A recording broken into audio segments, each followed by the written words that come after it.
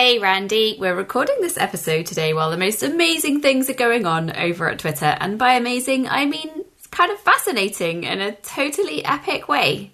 Yeah, it's incredible to watch things pivoting in real time with product decisions getting their first tests in production at mass scale.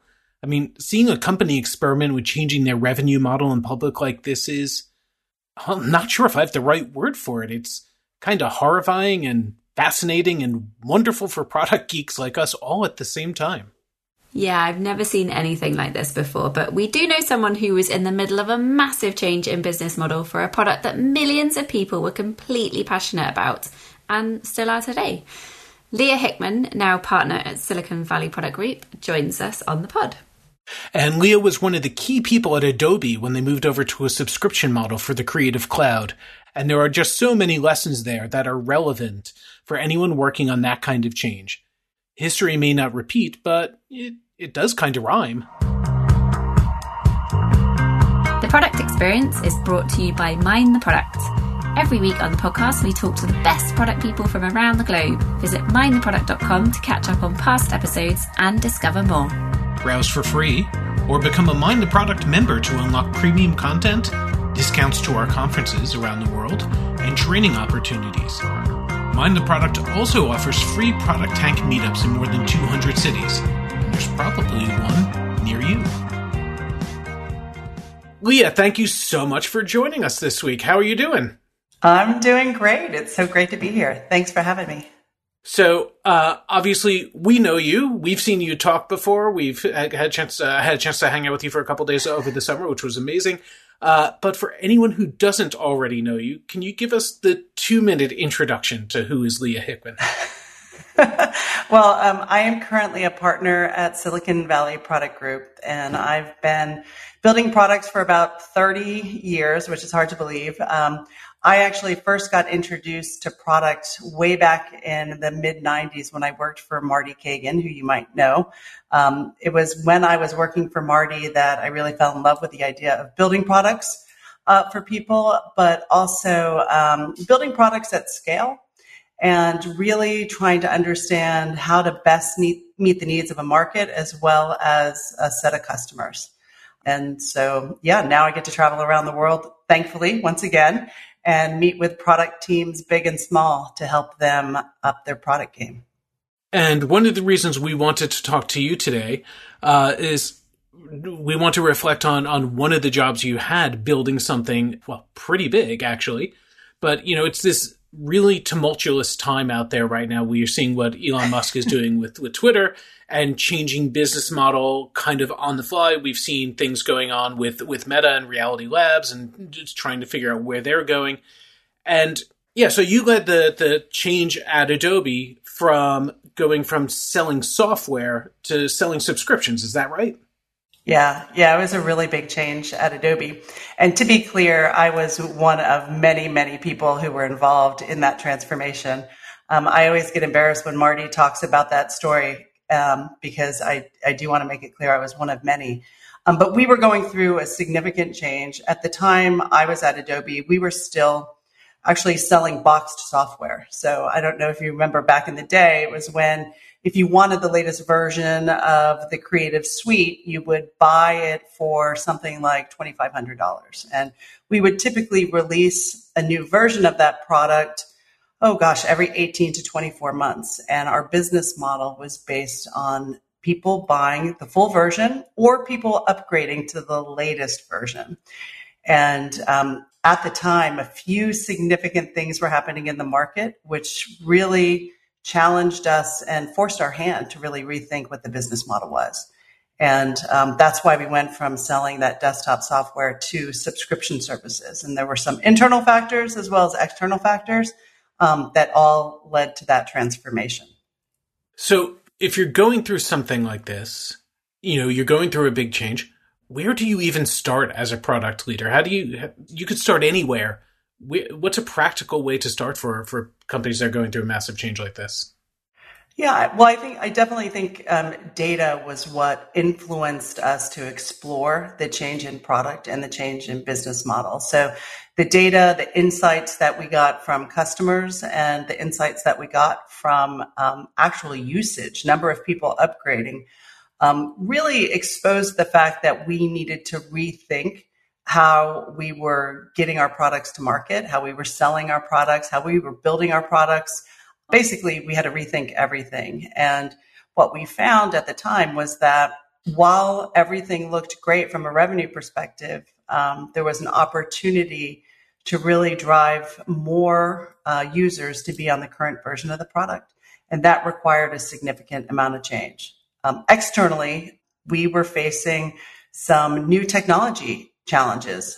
The iPad was introduced. So our target customer, which was creative professionals, that's a very broad category, they wanted to do ideation on that magical device. And we really didn't have a strategy for how we were going to approach that. Similarly, platforms like Dropbox and Box.net were helping our customers rethink the operating system. So instead of storing files and content on their desktop, now they were starting to store it in the cloud. And we really needed to have some sort of strategy around that. Also, social graphs were starting to be very important for communities of designers, and we really didn't have an answer for that. And then, of course, how we were delivering software was a challenge because our competitors were out innovating us because we had to wait, 18 to 24 months to deliver value. And we couldn't do that on an ongoing basis. So there were a lot of challenges that we had to overcome. So what does that do to a business? You said it kind of forced your hand earlier. How did the business then come together? Because presumably then you have to create a strategy which answers all of those points that you've made, but also a bit of a bet into the future as well, potentially. Yeah, there were about, I would say, 8 or 9 VPs at the time who started to dig into all of the different factors that some of which I just mentioned. The business operations data, the financial data in terms of sales, upgrades, et cetera. There was a great business analyst, his name was Michael. He was the one, I think, who first waved the flag and said, hey, we might need to dig in a little bit deeper here. And with him, we pulled together executives who were on the product marketing side, the product management side, the engineering side, sales side, basically this great cross-functional team. And we started to put all the information that we had on the table. We also had a few key executives who really sponsored us to start digging a little deeper. And that was really the first initial catalyst to get the ball rolling, but it didn't, pardon the mixed metaphors, but it didn't, it wasn't the be all end all yet. We really didn't have a solution to that problem. That took a lot of work to determine what that was going to look like. And what kind of work was that? Is that workshopping, prototyping? Like, how did you get to a pathway forward that you felt confident was going to address the kind of the changes and the risks that were coming your way? Yeah. I mean, it was a lot of, we started with really digging into the overall customer journey, understanding what it was like, what a day in the life was for our customers, and really deconstructing what some of their major pain points were, what some of their problems were. And so we did a lot of exercises around customer journey mapping, visioning exercises. Our first vision for the Creative Cloud was just absolutely horrible. It was basically a architecture diagram with all the capabilities that we thought we would have, and really wasn't in the voice of the customer. And so we pivoted a lot as it relates to that. We also had some internal headwinds where this was not the first time we tried services or subscription services at the company, and all the previous attempts were lackluster at best and didn't get any of the adoption that we needed to really, have that critical mass and solve that problem for the customer. So it was workshopping, Lily. It was a lot of kind of putting those thoughts together, but we needed to have a compelling story, and that's where we needed to spend a lot of time visioning about what we wanted the future to look like for our customers. Was there kind of a magic moment where you realized that that architecture diagram was not the way to go? I mean, I've been in so many places where we've done the same thing. We've done a version of something. We've come at it from solving it from the company's perspective. And we don't have that moment where we turn, or we don't have it until way too late. So how did you shift from a bad path to out of this to a good one? Yeah, well, I remember, I actually think that first vision was something that one of the execs put up at an offsite that we had, where we had all the product teams, a lot of the leaders in the product teams get together. It was at this really great place in Sausalito, California. And I remember looking at the architecture diagram, everyone looking at it, and it was basically the same architecture that every software company could declare at that point in time, because everyone was facing the same existential threats, right? Mobile devices were incredibly powerful, and your ability to create content on them was quite compelling. Everyone wanted to leverage cloud-based services. And when we came out of that offsite, it became very clear that we needed to have a more compelling vision. And that's when we started talking about target markets, segments. Who would we go after first? Who did we need to solve this problem for first so that we could identify what product market fit looked like? And like reflecting back now on that time, it feels like a really obvious sort of solution and direction to go in was the subscription side of things. Did you get to that point when you were doing all of this work where it's like, okay, this is definitely the route we need to go to? Or was it always a little bit like, oh, could work or could not work? Yeah, well, we knew that we wanted to have some sort of subscription service. So one of the challenges that we had internally was because we released our products on such long product cycles, let's say a new technology came about and we wanted to release a feature or capability that would address that new technology. Because we had such long release cycles and because people would pay for that product once we released it, we really didn't have the ability financially to release features in the interim. Otherwise, we would have to recognize that revenue ratably, and it was like very complex financial accounting implications. So we really had to look at a different business model, a different way of approaching that. And subscription, because you're charging in a recurring manner, we knew that we could support our need to innovate in the middle of the cycle, so to speak, because we would be charging for recurring revenue based on that recurring value that we were delivering to the customer. Not fun, sexy stuff to think about, especially as it relates to product, but it really was something that was a critical decision, and it really allowed us to rethink how we would provide that value to people. I think it's really interesting because often people talk about product market fit. But I heard a while ago, and I always, whenever I mention this, say to the person, if you remember talking to me about it, please tell me because I can't remember who told me about it. That there's the obvious kind of like channel model side of things as well. So when you're launching a business or a product, you've got the product, the market, the channel and the model, and those four things have to fit together in order for you to have a real opportunity to scale the business. So it's really interesting that Adobe kind of went through this thing, and obviously you were innovating in the other areas as well, but that the business model was like such a fundamental change at quite an established company, you know, like long into, I don't know how long Adobe's been around for, but it feels like a long time to me. Yeah. I mean, when they went through this transformation, the company had been around 25 years. And in software world, that's a really, really long time. Yeah. You know, I mean, I remember back in the day, our manuals were this thick. Just everything was different. And I give the senior leadership team a tremendous amount of credit for having the fortitude, the guts, the willingness to really move in that direction, especially when, what got them there was not anything to do with what they needed to do in the future. So I thought that was very, very brave. So When you were doing this was, for people who don't remember, Adobe was like the most loved product for people in the creative area at that time. It was and the entire world wasn't online and verbal about it the way they are now.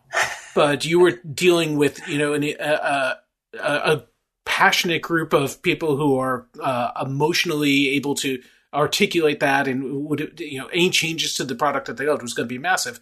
Similar, what we're seeing, in real time this week. That's what's happening with Twitter, what's happening with some other things. So when you're trying to make a change like this, how do you pick your target markets and your target customers? How do you start? Inevitably, things are going to get out. You're going to be working out loud. How do you work with them? Yeah, well, I mean, I will say this, especially given everything that we're reading in the news about some of the major changes at the companies that you called out this week. I mean, even at the time we were going through this transformation, there was a change.org petition. There were many, many people who were not happy. So I don't want anyone to think that, we introduced this idea and people were like, yay, you really got it. And we nailed it 100%, because that is just not the case. There were many people who were upset. There were also many people who didn't understand how, when you buy a piece of software at the time, you're only buying a license to it. You're not owning that software. You're buying a license to use it. And if you think about it, subscription is the same thing. You're buying a subscription. You're subscribing to the right to use that product. But most people don't think about it that way. They think of, I purchased the product, I have the CDs in my hand or the DVDs in my hand, and I can use it, in perpetuity. And so getting over that was a really big deal. In terms of figuring out that target market, the way that we did our segmentation is we had the world of creative professionals. And there were probably less than 10 million creative professionals on a worldwide basis that we had identified. And there were subsegments that were part of that, which was freelance graphic designers, web developers, professional videographers, professional photographers. There were all these different subsegments. The largest subsegment that we had were graphic designers. And at the time, most of the products that I was responsible for kind of fell within the purview of graphic designers. So we decided that that's where we would start. It also happened to be one of the largest segments. And so our hypothesis was, if we can solve the problem for Marissa, that was the name of the persona that represented the freelance graphic designer. If we can solve it for her, our hypothesis was that we could solve this for everybody. So that was kind of how we identified that particular target segment. Were you worried about the people you were working with, that they were going to be vocal about it in a way, or something that or things getting out before you were ready, about controlling the messaging? Not so much about the messaging. I mean, there were people who were detractors internally and people who were detractors externally as well. I would say that one of the people who did the best job of evangelizing, and this was after we started getting momentum, we decided on the product strategy, and now we had to convince everyone that we're confident that this is the right way to go. He actually was ultimately became head of the creative division. His name's David Wadhwani. He left, was CEO of App Dynamics, then became a VC, and now he's back as president at the company. And, he was instrumental in really evangelizing and getting people on board that this was the right decision to make.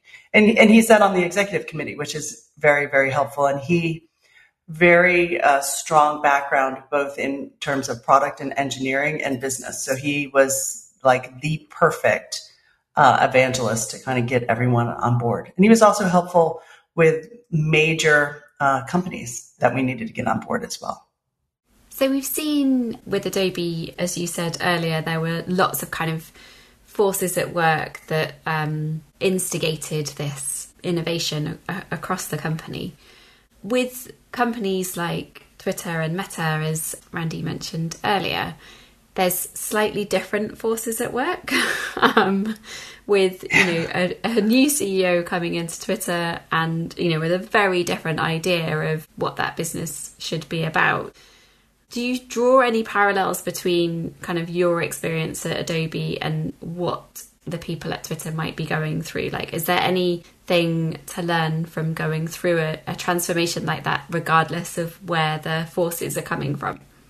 Yeah, well, I think it's true that whenever a large organization introduces new leadership, there's always going to be, that churning period. And, there's going to be people who just don't buy into the new way of doing things. And I think that that's perfectly natural. We see it in a lot of the companies that we work with, where you have more traditional organizations and then you have a technologist come in and try to introduce a different way of working or a different approach. And immediately you're going to have some sort of conflict and you have to manage through that change.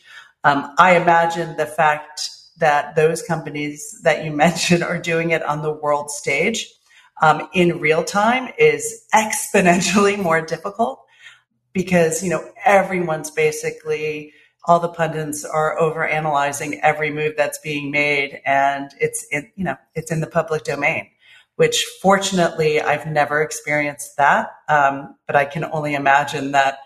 I imagine people lose a lot of sleep over it. It's ironic that it's all being shared on the platforms that they created. I know.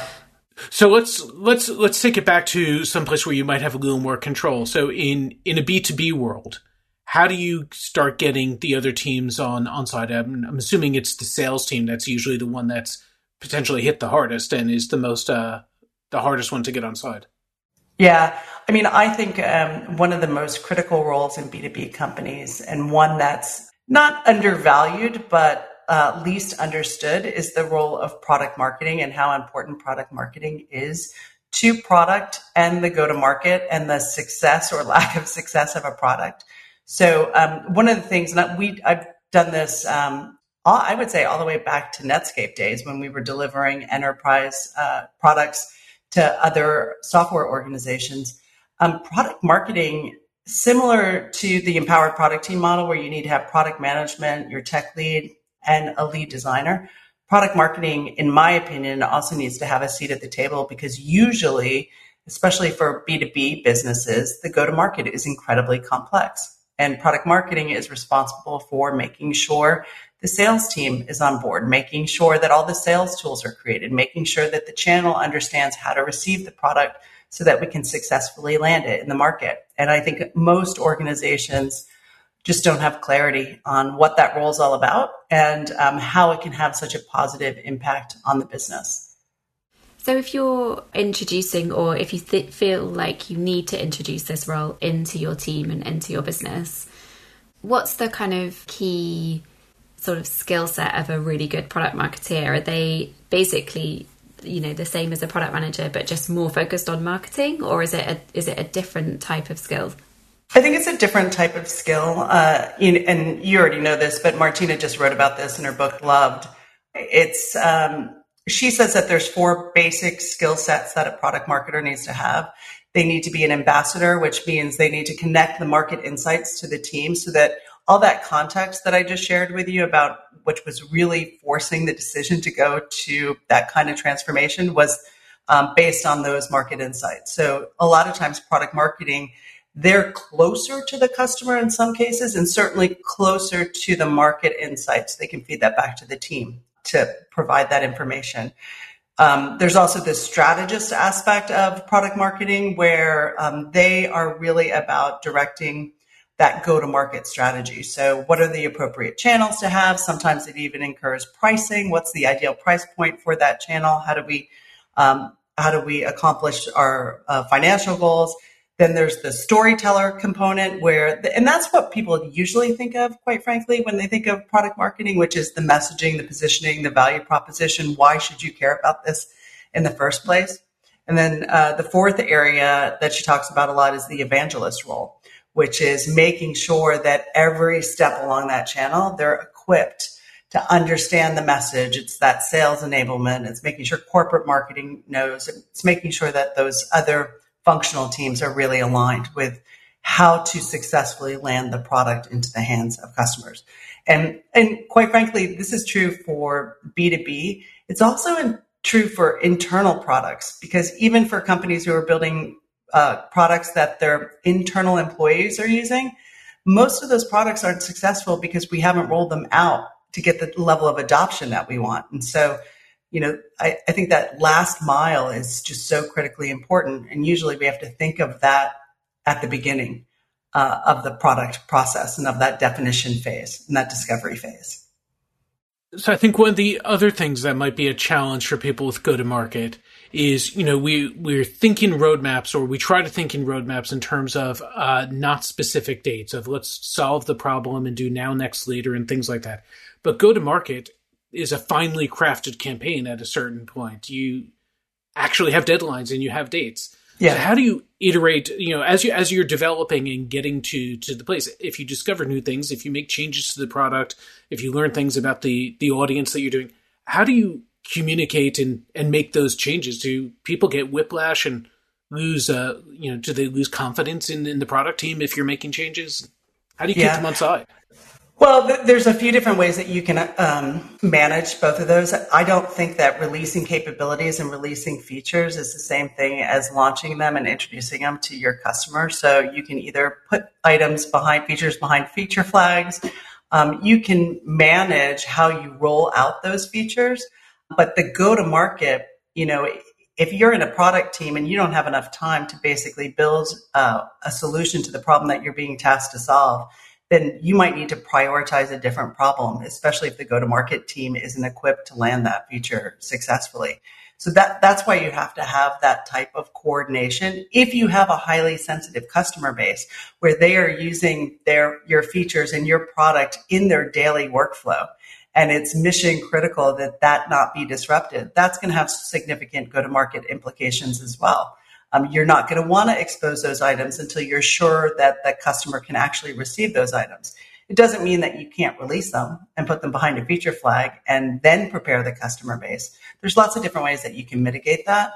But you call it a very important thing is you have to think about that when you're building product. You can't just willy-nilly release those items and then wonder why it hasn't landed successfully. Willy-nilly, that's a technical term. I like it if you release a product in the forest and nobody hears. That's right. Well, it's true though. I mean, I think a lot of people, and we can talk about sales-led growth or market or product-led growth. I mean, I think it's more and more people are thinking about how to drive product-led growth, which is fantastic. But there's a point in time where you might have to switch to sales-led growth. So there's a lot of companies who have gone through that. Just for anyone who doesn't know the difference, because of course we do, but for anyone who doesn't, can you just run down, I think it is a really important thing, can you run down what is the difference between sales-led and product-led growth? Yeah, so product-led growth is basically where the product team is responsible for really driving the growth.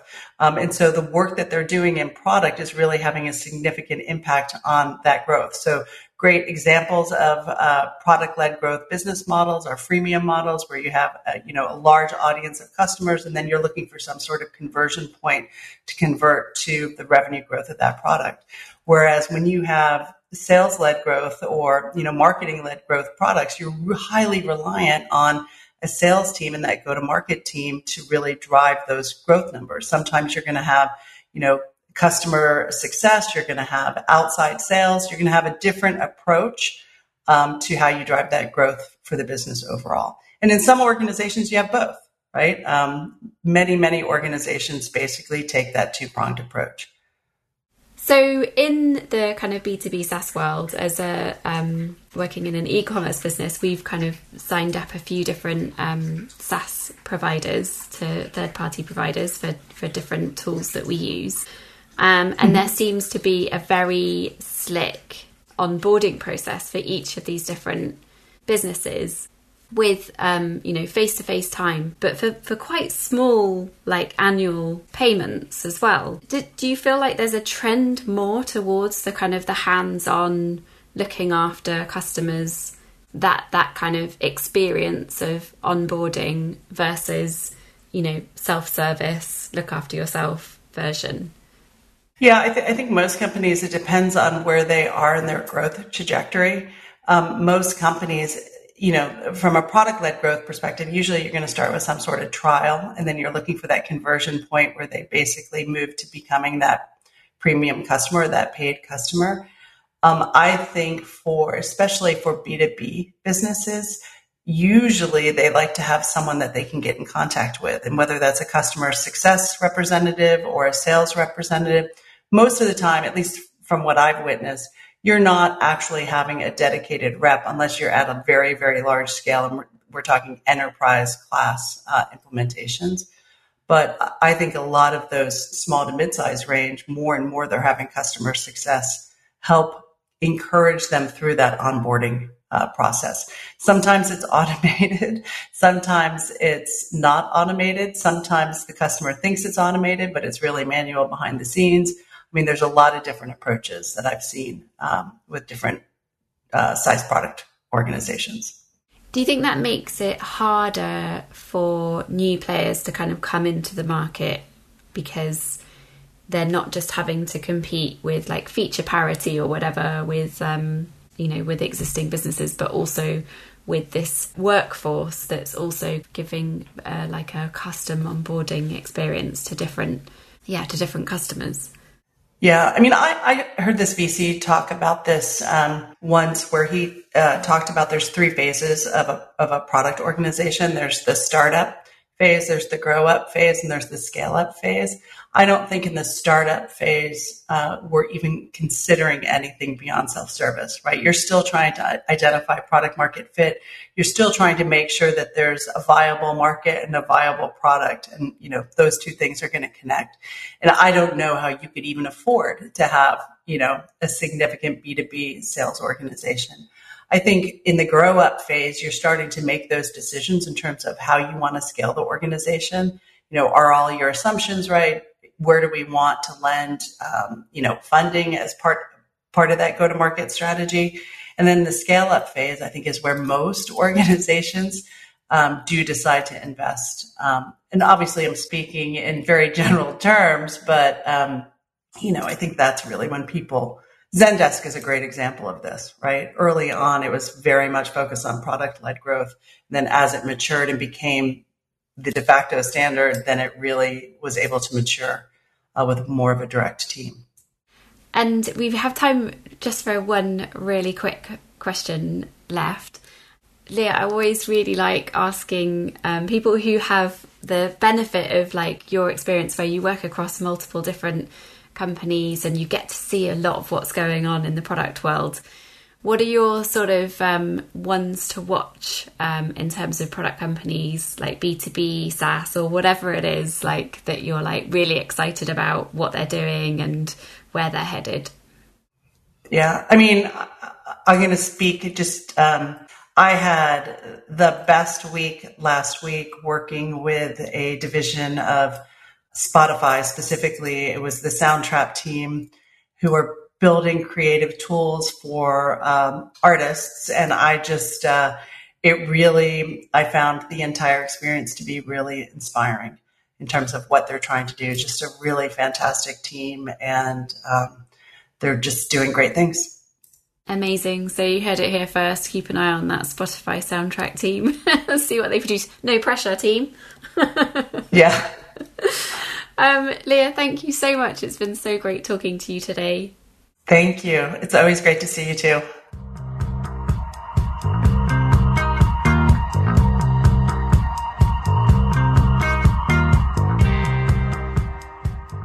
The Product Experience is the first and the best podcast from Mind the Product. Our hosts are me, Lily Smith, and me, Randy Silver.